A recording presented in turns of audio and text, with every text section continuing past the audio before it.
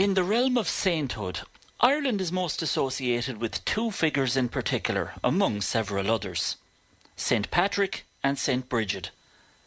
The key difference between both is that Patrick came as a slave from Britain, while Bridget was born into a form of slavery in Ireland sometime around 450 AD.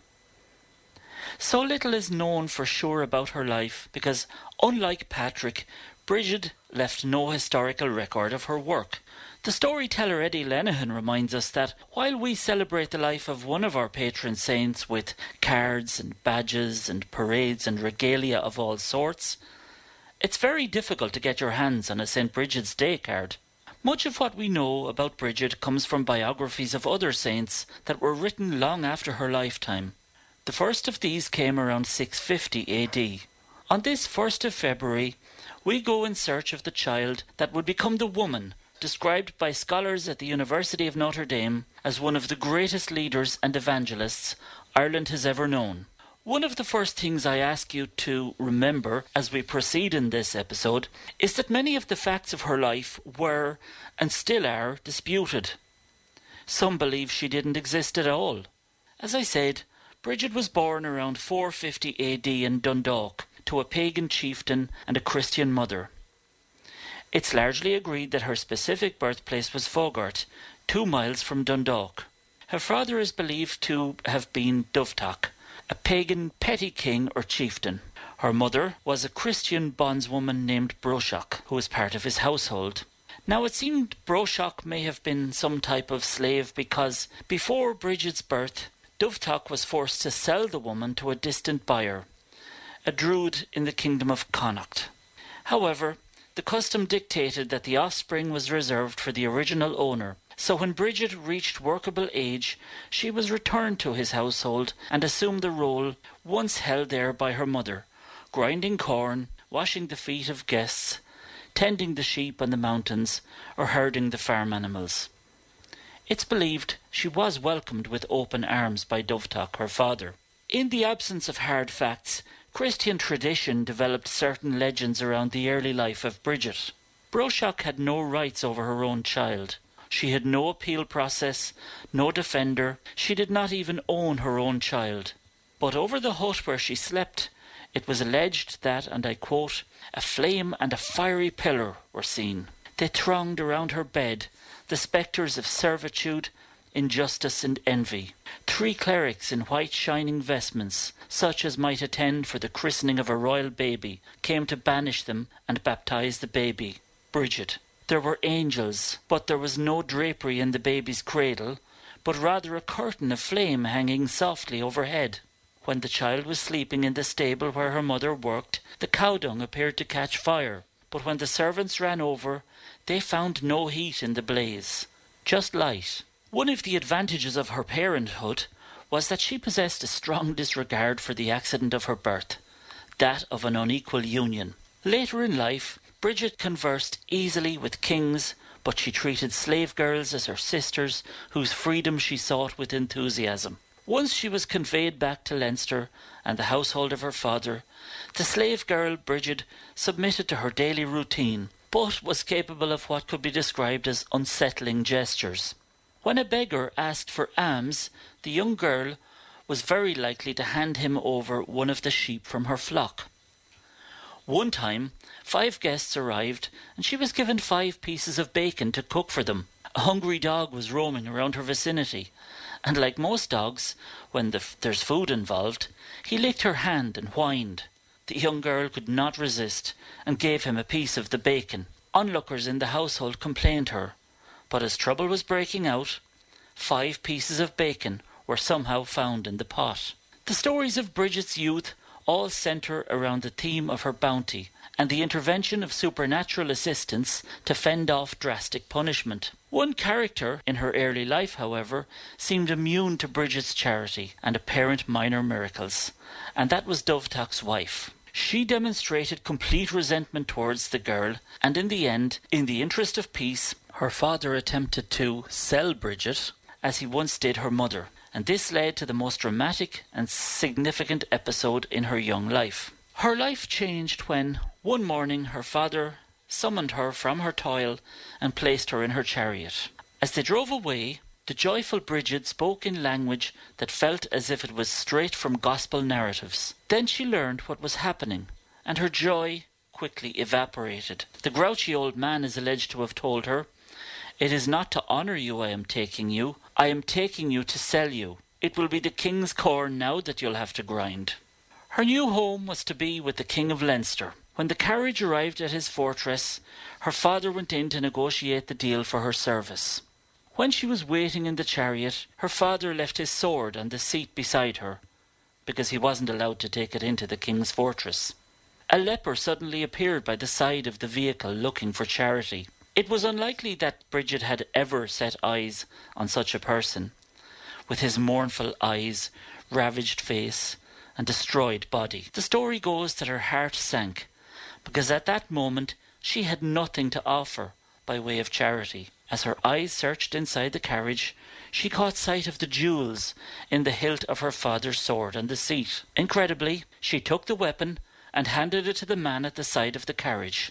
And this is a powerful example of the early compassion of the future saint. With her father inside the fortress negotiating her sale to the King of Leinster, Bridget was suddenly filled with dread. This was a somewhat spectacular gift of benevolence, but perhaps a bit irresponsible on her part. The king wanted to know why her father was so keen to sell his daughter, and Dovtak explained he could not keep her because she was too giving to the poor. His possessions were not safe, and more importantly, his wife could not cope with any of this. The king asked to see her, and so Dovtak went to retrieve her from the carriage. Immediately he noticed that his sword was gone, and this, by the way, was his prized sword. The earliest account of Bridget's life suggests that her father was mightily enraged. Bridget insisted, however, that she had given the weapon to God. In front of the king, who was a Christian, Bridget received a more sympathetic hearing. Despite his reliance on his sword for the dispensing of justice, he seems to have sensed that in the incident outside the fortress, a mere slave girl had lifted up the sword of the spirit against the sword of might, had spoken a challenge, had joined issue in some contest of magnitude and importance. Dovtak's day ended badly when he heard the King of Leinster say to him, "Leave her alone, for her merit before God is greater than ours." And so Bridget was taken home. Whatever the reasons, the reality in that episode with the sword led to Bridget's release from her father's bondage. This may have been on the recommendation of the King of Leinster, or it may be because Dovtak wanted to bring about domestic harmony. Not only was she now free from slavery, but she felt entitled to disregard her father's wishes, especially when they came into conflict with her own Christian inclinations. The character of the woman was now emerging in this young girl. Having secured her freedom, her first mission was to provide comfort to her ailing mother, whose body was failing due to the excessive labour of her enslavement. The journey to her mother was taken against the wishes of her father, needless to say, but it is also worth noting that it involved travelling the width of the island of Ireland. Her mother was in charge of a mountain dairy where 12 cows were milked on a daily basis. Just as with her father's compound, the poor were also attracted to her mother's dairy in the hope of receiving charity. Bridget's generosity again got her into trouble, and when supplies of milk began to run low, her mother's master summoned the herdsman for an explanation. Such was the power of Bridget's personality that the man apparently refused to speak ill of her in her absence. Apparently, and shockingly, Bridget submitted herself once more to bondage for the sake of her mother. The master and mistress visited the dairy to investigate for themselves. There they found Bridget singing happily at her work, surrounded by bowls of milk and firkins of butter. It seems she was a particularly efficient dairymaid. She began working for this master in the role of bondwoman, and now began washing her visitors' feet and serving their meals. One particular party of visitors brought with them an empty hamper, 18 hands high, in which to take away their store of butter. But what they saw in front of them didn't appear as if it would fill even half the hamper. Bridget began, with great composure, to fill her supply into the hamper. She filled and filled and filled with yellow butter. But where it came from, nobody could see. Believing that they were in the presence of the supernatural, and, remember too, the circumstances of her birth and childhood, the kindly druid, possibly her new master, conferred on Bridget the cows and all the produce of the mountain dairy. Bridget pleaded for something else, however. She begged for her mother's freedom due to her age, her ill health, her inability to continue working. This request was granted, and it seems that with the help of the Druid master, who afterwards became a Christian, Bridget was able to see her mother installed in permanent security and peace. It was at this point that she returned to her father, and her mother makes no further appearances in the records of Bridget's life after this time. While we don't know exactly what age Bridget was at this time, it was a period where she had taken increasing control of her life.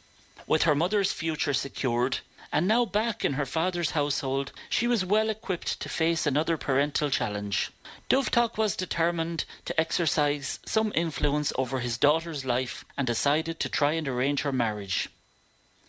Not much is known about the chosen husband apart from the fact that he was a poet. Now, this might seem like a humble choice for the daughter of a chieftain, but there is something we should know about 5th century poets.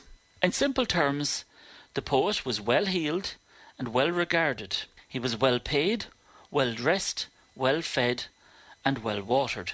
He had a swagger, property, and sometimes even servants. He had the seat of honour at table and was always offered the best cut from the joint. Kings and noblemen grovelled in his presence, and those who crossed his path always experienced his wrath. And by the way, why was this the case? Why did the wealthy and influential fawn all over the poet? The truth was that his pen was seen as far more dangerous than any invading army, and the nobility were terrified of becoming the subject of a satirical work by a poet. As a result, the poet got his way quite a lot of the time, and, incidentally, he was generally an egotistical, arrogant and spoiled individual. It should be noted, however, that not every poet reached these giddy heights in 5th century Ireland.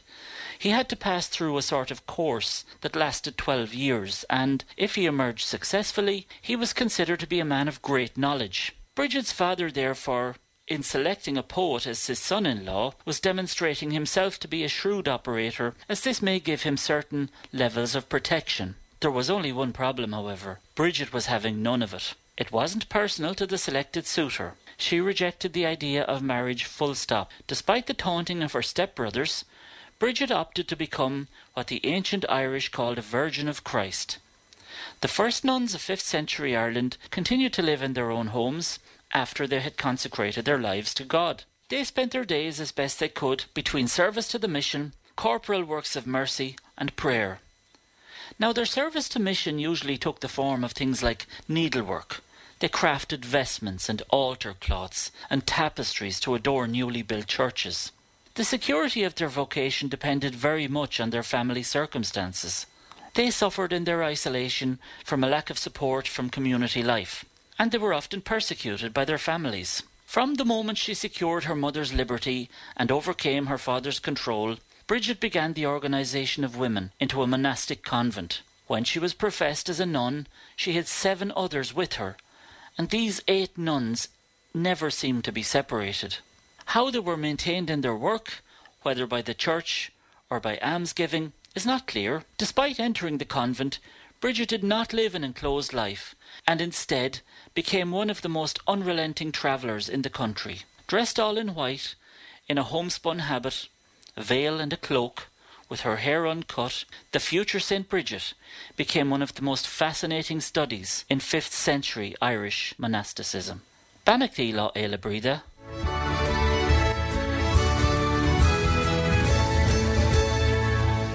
That is the great Dr. Conor Reedy there, our historian, and yet another episode of Tipperary's Hidden Histories. We're up to episode 56, can you believe, at this point? Amazing.